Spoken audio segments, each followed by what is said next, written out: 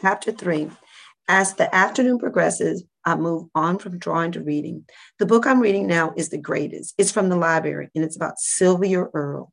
She's a marine biologist and the first female chief scientist for the U.S. National Oceanic and Atmospheric Administration. Lately, she's been working to save the oceans through her organization, Mission Blue. Reading about her makes me think that girls like me can accomplish big things. I close my eyes and daydream of exploring the ocean when I hear jingle, jingle, clackety clack. I perk up. The sound of keys and high heels lets me know mom is home. I run toward her. Hi, Perla. Linda says to mom, it's always weird hearing people call mom by her first name. Hi, Linda. Looks like you're finishing another fabulous project. Linda smiles as she holds up a chihuahua sized sweater that she is knitting. Mom wraps her arm around my shoulder. Hola, mi inteligentsima hippa. Mom says, what amazing things did you learn today? So much, I think. But then I remember the absolute most fascinating thing. I grabbed my other book and flipped to a page. Did you know there's a volcano in Antarctica? Wow. It's on Deception Island. I say, pointing to the picture of a black volcano surrounded by icy blue glaciers. Incredible. You know, talk of Antarctica puts me in the mood for ice cream. Want to go, Mia Moore? The day has certainly become exciting now that mom is home. As Linda grabs her tote bag in one hand and biscuit in the other to leave, mom asks her, Linda, would you like us to bring you anything from Oberwise?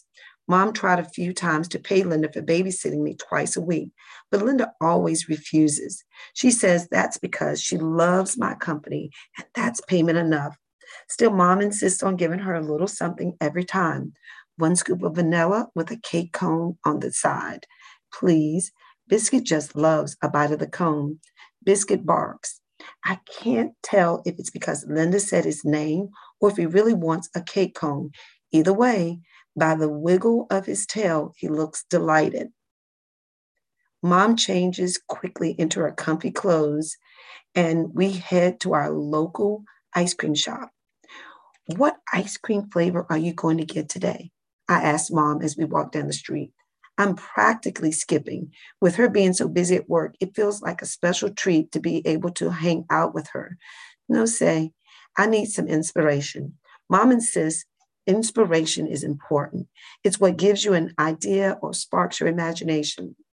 For mom, inspiration at Oberwise comes from sampling a few flavors. Right after I order my favorite lime sherbet with nuts, mom is immediately inspired. After one look at cappuccino chocolate chunk, she's convinced. I'm digging a giant spoonful of lime sherbet when mom says, I got some exciting news for you, Mia Strelita, an email. My eyes grew big. Stanley? Mom shakes her head, no, but still very exciting. We heard back. I interrupt her. Is it what I think it is? She nods. You've been accepted into the Shed Aquarium summer camp. I almost dropped my ice cream as I squeezed mom with both arms. When does it start? It's not too much money. My mind is filled with questions. A little over a month from now, and not at all, especially since I've saved up for it. I exhale. I'm so proud of you, Stella, she says, patting my head. I grin. Mom is proud of me, just like she is of Nick. Better yet, I finally have my own adventure for this summer.